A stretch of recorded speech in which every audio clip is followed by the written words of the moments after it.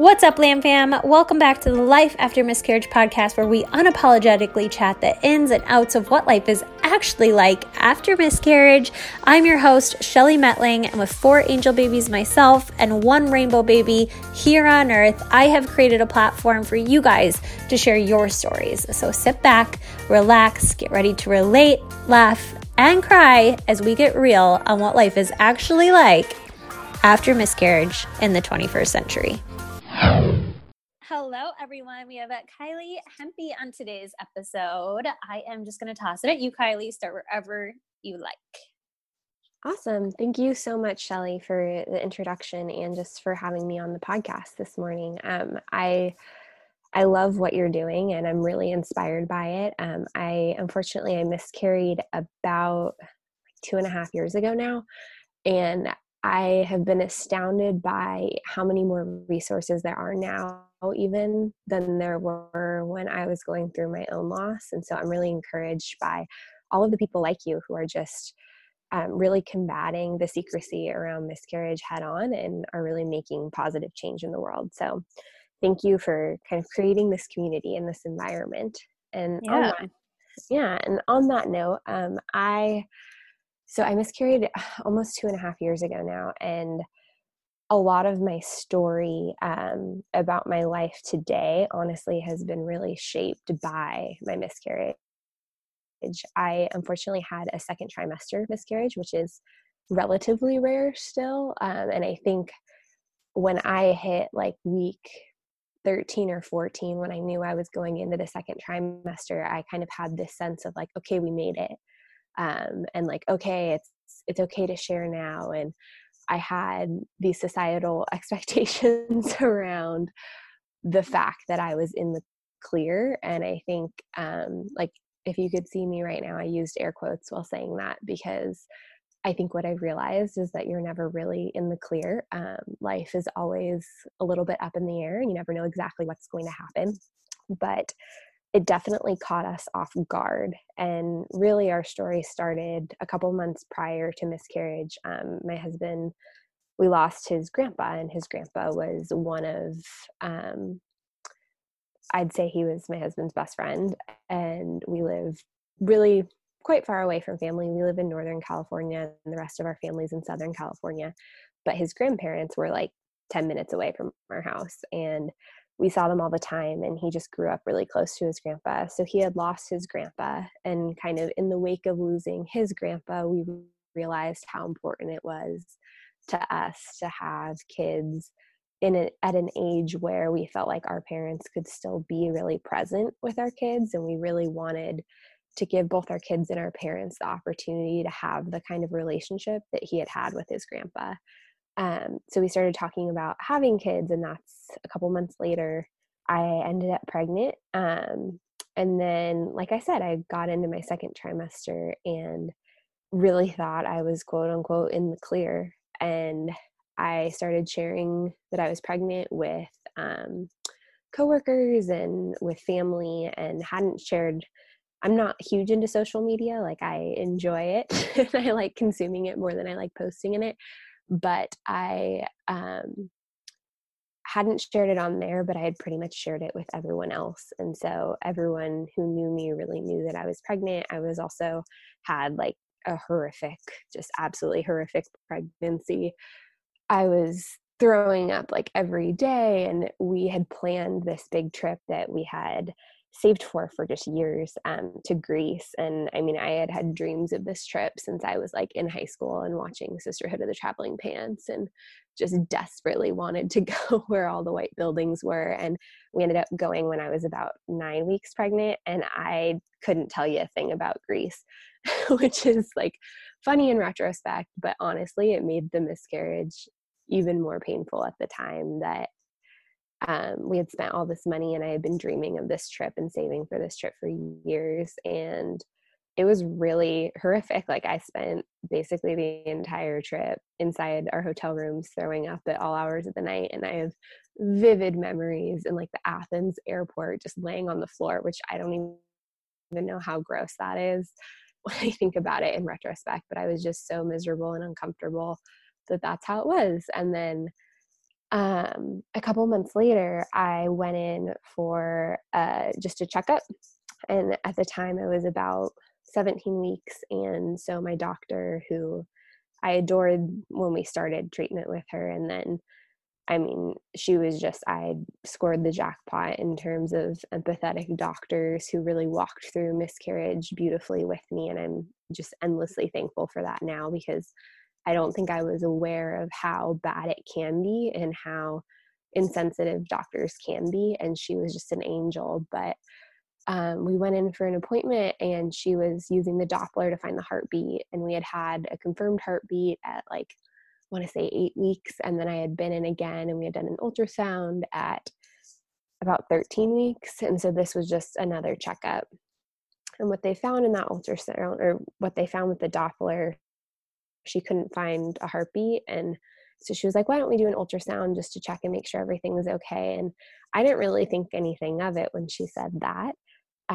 But then we went into the ultrasound room, and she was just really quiet.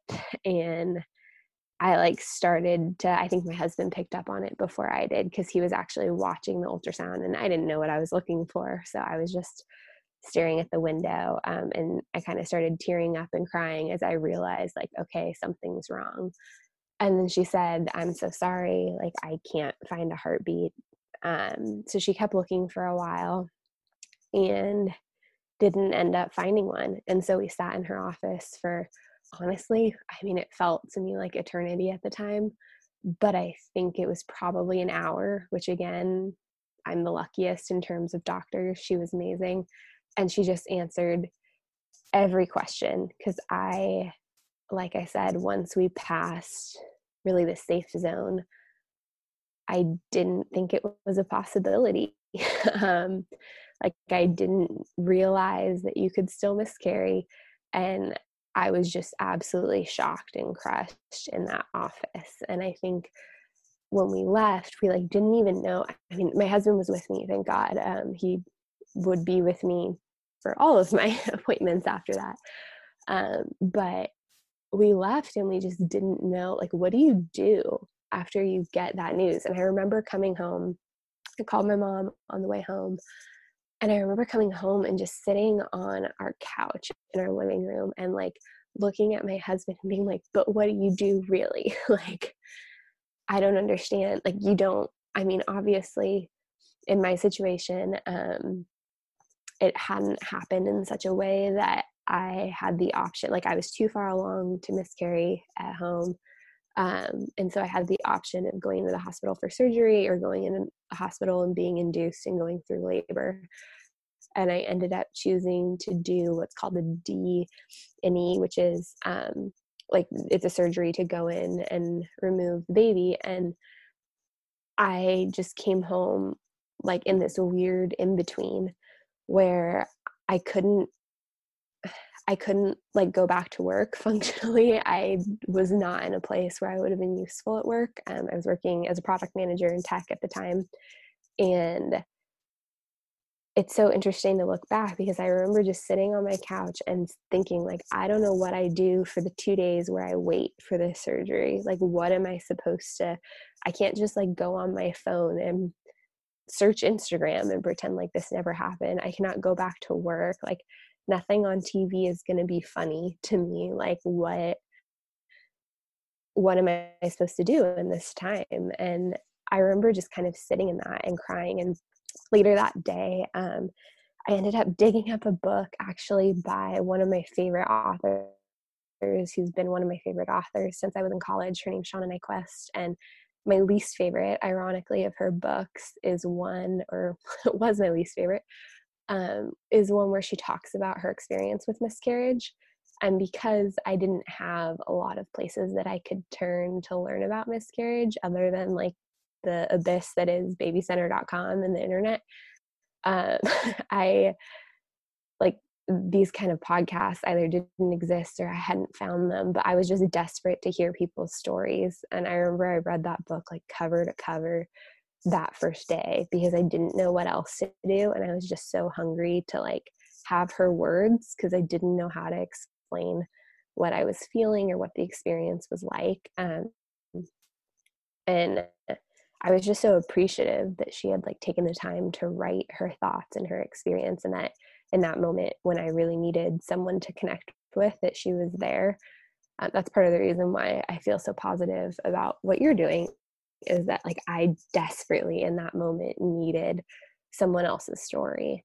So then over the course of, I went in, everything, we found out on a Wednesday. I went in for surgery on Friday. And I was lucky enough that at the time where I was working, I had a boss who had experienced something almost exactly the same. Like when I think back on it, it kind of gives me goosebumps to think about the way that our stories paralleled. And she really pushed me. I actually wanted to go back to work right away, like as soon as my doctor would release me. And she pushed me to take an extra week off, which in retrospect, at the time, I was actually pretty mad about it. And in retrospect, I am just endlessly grateful for that week, because I feel like I got, again, I wasn't plugged into the miscarriage community online, and I didn't know how bad some people had it. And I felt grateful to have the time to sit and process and think. And I actually ended up in therapy for a couple months. And that was just like absolutely transformative for me in my life. And so, over the course of that week, I mean, I went to my first therapy appointment. I was recovering from surgery, which I don't think, I mean, I have a lot of feelings about surgery. And I remember we pulled up to the hospital, and the first thing that they had us do was pay for the surgery, which I just like can't even grapple with that still to this day. They were like, okay, well, it's going to be like $3,000. So can you hand us a credit card? I was like in the midst of grief and pain, and I was just, whatever I had to do to get them to shut up, I would have done. So I handed over my credit card and headed in for pre-op. And I just, like, in retrospect, that week, I think I finally had the time. Like in the week after surgery, I was kind of a zombie in the process of surgery, and then in the aftermath of surgery. And in that week, I had time to process, like, what just happened and what does it mean. And I remember pretty vividly thinking a lot about like life and death. And as I mentioned at the beginning, we had just lost my husband's grandpa, and that was really the first person close to me who had died. And then now my baby boy had died. And I just like was struck for the first time really how fragile life is. And I think I asked as a result a lot of existential questions of like, but wait, you mean my heart could stop beating at any moment? And that scared me to no end. So I was kind of grieving, on one hand, the loss of my baby boy, and frankly, all of the dreams that we had for the life that was coming, and like getting to share in that joy with our family. And like this all happened in the fall. So I was thinking that like I was going to get to celebrate with family over the holidays, and I had in mind what the next 7 months of my life of pregnancy and newborn life looked like. And all of that was just out the window. So I was grieving that. I was realizing like what death means in life, and that's really heavy and really hard to go through when you're already kind of in a fragile place. And then my husband and I were also trying to figure out this balance of like, we were both grieving, but he also was back at work at that point and had to be back at work at that point. And so I was kind of in this silo, like processing and grieving, and he was entering back into the real world. And there was just this inevitability that he had to re-enter the real world. And I remember I was so grateful when a friend of mine, who at the time was like a very, I would use the term friend loosely at the time that I actually miscarried, and has since become a close friend of mine, but she reached out to me to get coffee. And she had experienced a miscarriage a couple years, or I guess a year prior. And we just sat for like 3 hours and talked. And she had gone through all of the same thinking, from like the existential questions to the having a hard time figuring out what it means for your marriage, and like wondering about your future fertility and what's wrong. And I did all of the testing that could be done and never figured out what happened. And I know now statistically that that's the case for most people who miscarry. And that just leaves you with this lack of closure. And I was so thankful to have someone like sitting across the table from me saying, yeah, I've been there and I get it and it's horrible. But like, I'm here and I'll listen to you. And I was so thankful for that week. And so what I would say, like, to anyone who's gone or is going through it, like, if you can even just find one person who's been there, I think it's really transformative to have someone who's experienced it just come alongside you, and like you can look at them and think, okay, they survived this, because there are definitely moments where I felt like this was insurmountable, and I could look at her and say like, okay, she figured this out, and like it's not without grief and it's not without pain, but she figured this out and she survived it. I think the other thing I learned that week, which is crazy to me in retrospect, is how many people I knew, because I was far enough along that my miscarriage was very public. Like that was a good thing and a bad thing. I got people sad eyes and like leading questions, and like they weren't sure if they should talk about it. And I, on one hand, really wanted them to address it. On the other hand, if they addressed it, I might start crying and really regret that at any minute. But I think I realized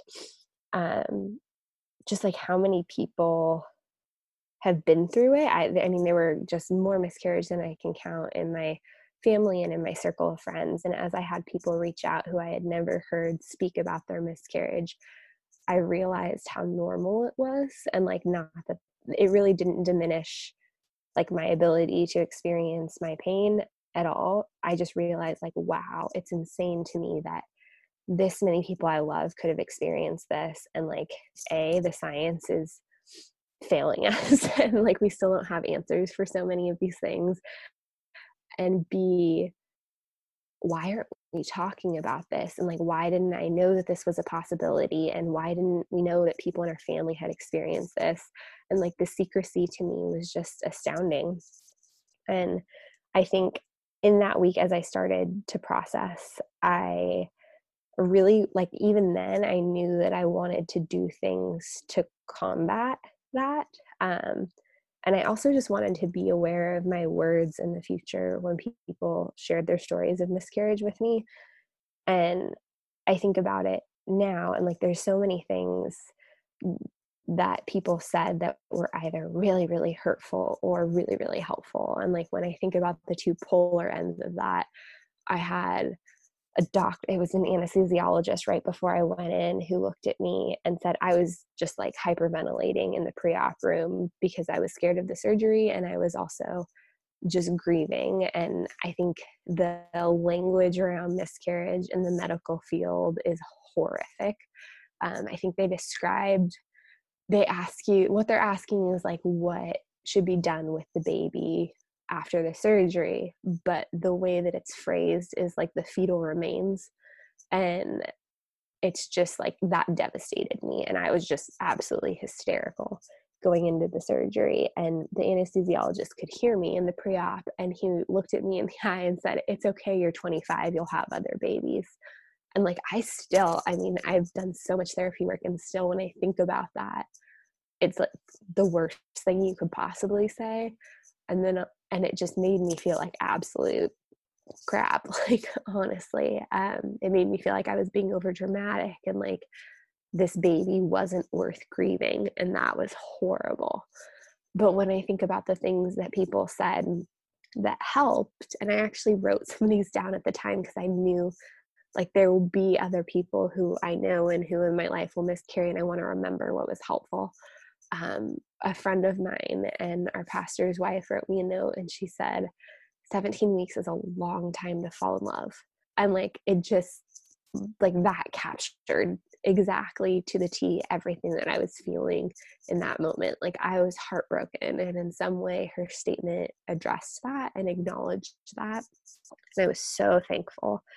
And then the other thing that was really helpful was in the process of going to therapy. And if you have, here's my plug for therapy, if you have the resources to go to therapy in the wake of miscarriage, I would really recommend, even if it's just for a few sessions, I would really recommend that you go. I think that there's there's a stigma around therapy, but there's also a reality that like no one's going to listen to you quite like a therapist because they're being paid to listen to you. And our society is so uncomfortable with miscarriage that it's very hard for people to sit in conversations about something that makes them uncomfortable.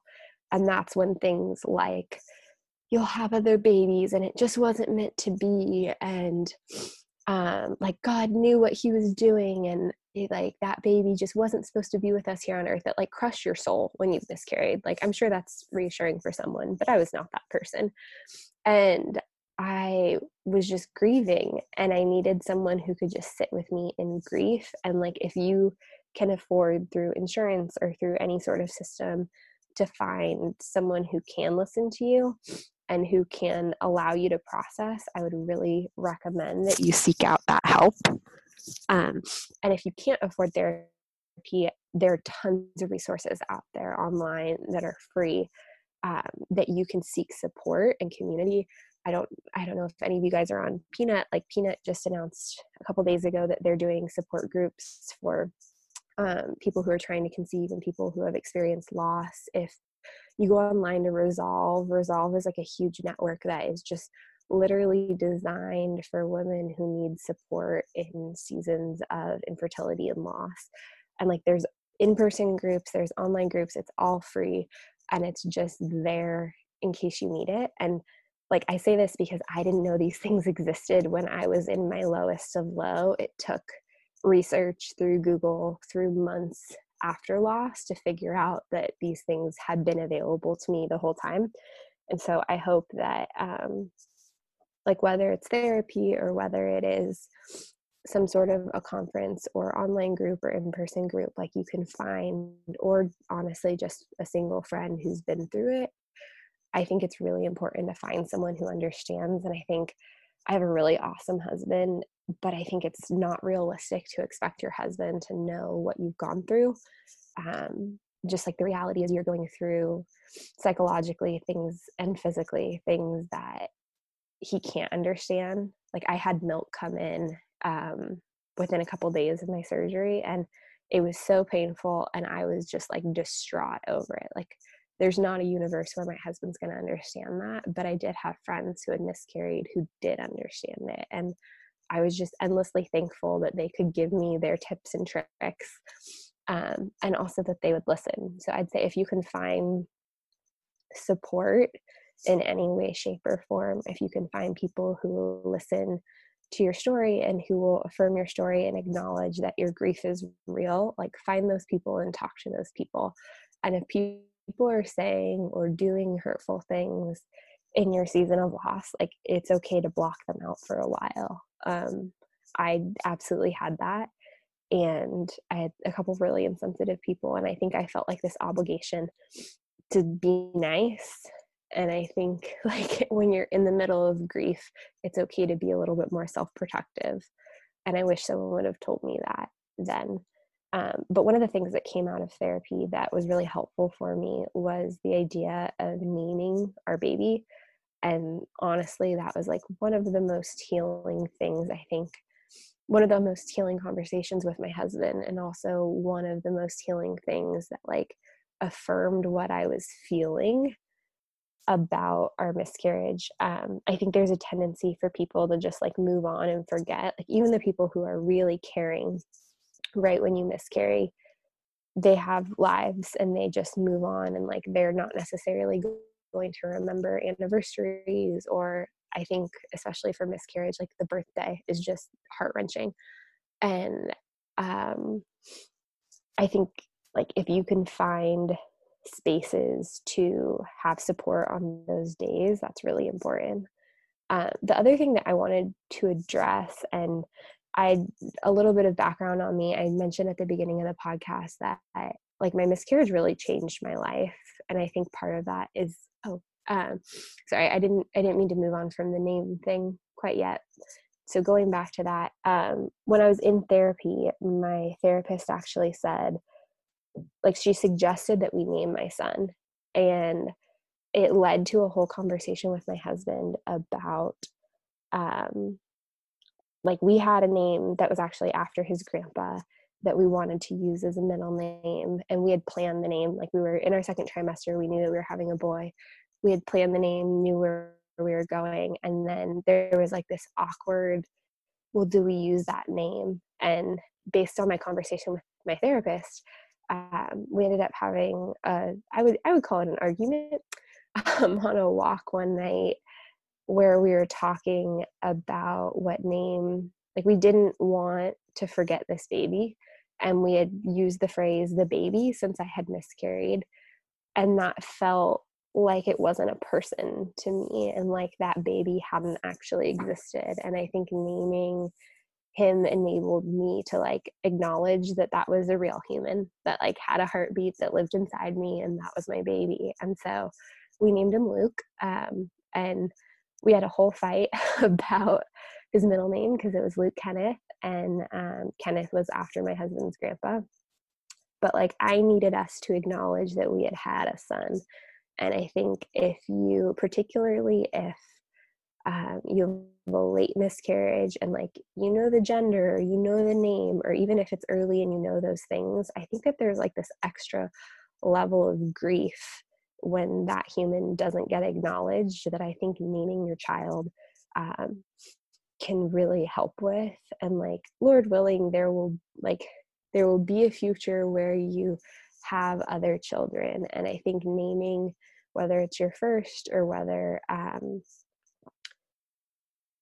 wherever it is in your family journey that you have the experience of miscarriage, I think giving that baby a name like creates a sacred space for that baby and allows you to talk about that baby. And I know that for us, it really did. And so on that note, and back to therapy a little bit, I think the experience of miscarriage really did change my life. And that's something that I wanted to touch on this podcast, is that I think while it's this really traumatic, horrible experience, or at least can be, it also can be the launching ground into asking really important questions about your life. And I ended up, because when I was in therapy, I just kept trying to figure out, like, how do I help this community more? Like, how do I help? I loved my therapist, but she wasn't trained to interact with women who are experiencing loss. And I just kept thinking, like, I was working in tech at the time. I was a product manager. Frankly, I was making a lot of money and I liked what I was doing.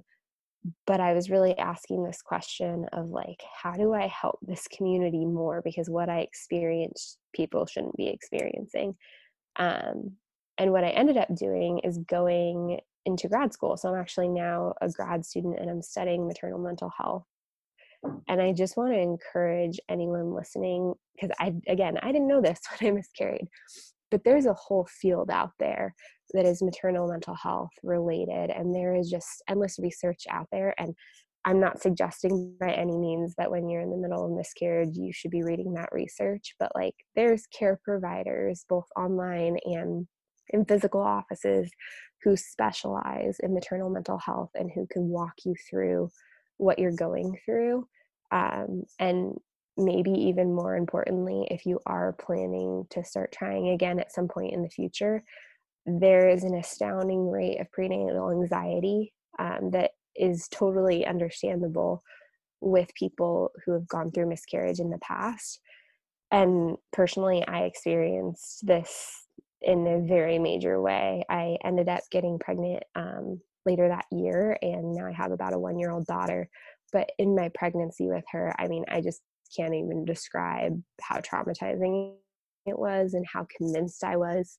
I think because I had found out about it at a doctor's office, like every single appointment for months, I was in tears. When I hit the around the same time where I had lost my son Luke, I was just a complete basket case. Like I was going in for ultrasounds several times a week. And I think if you don't know, at the time, I didn't know that prenatal anxiety was a term. I hadn't studied this at all at that point.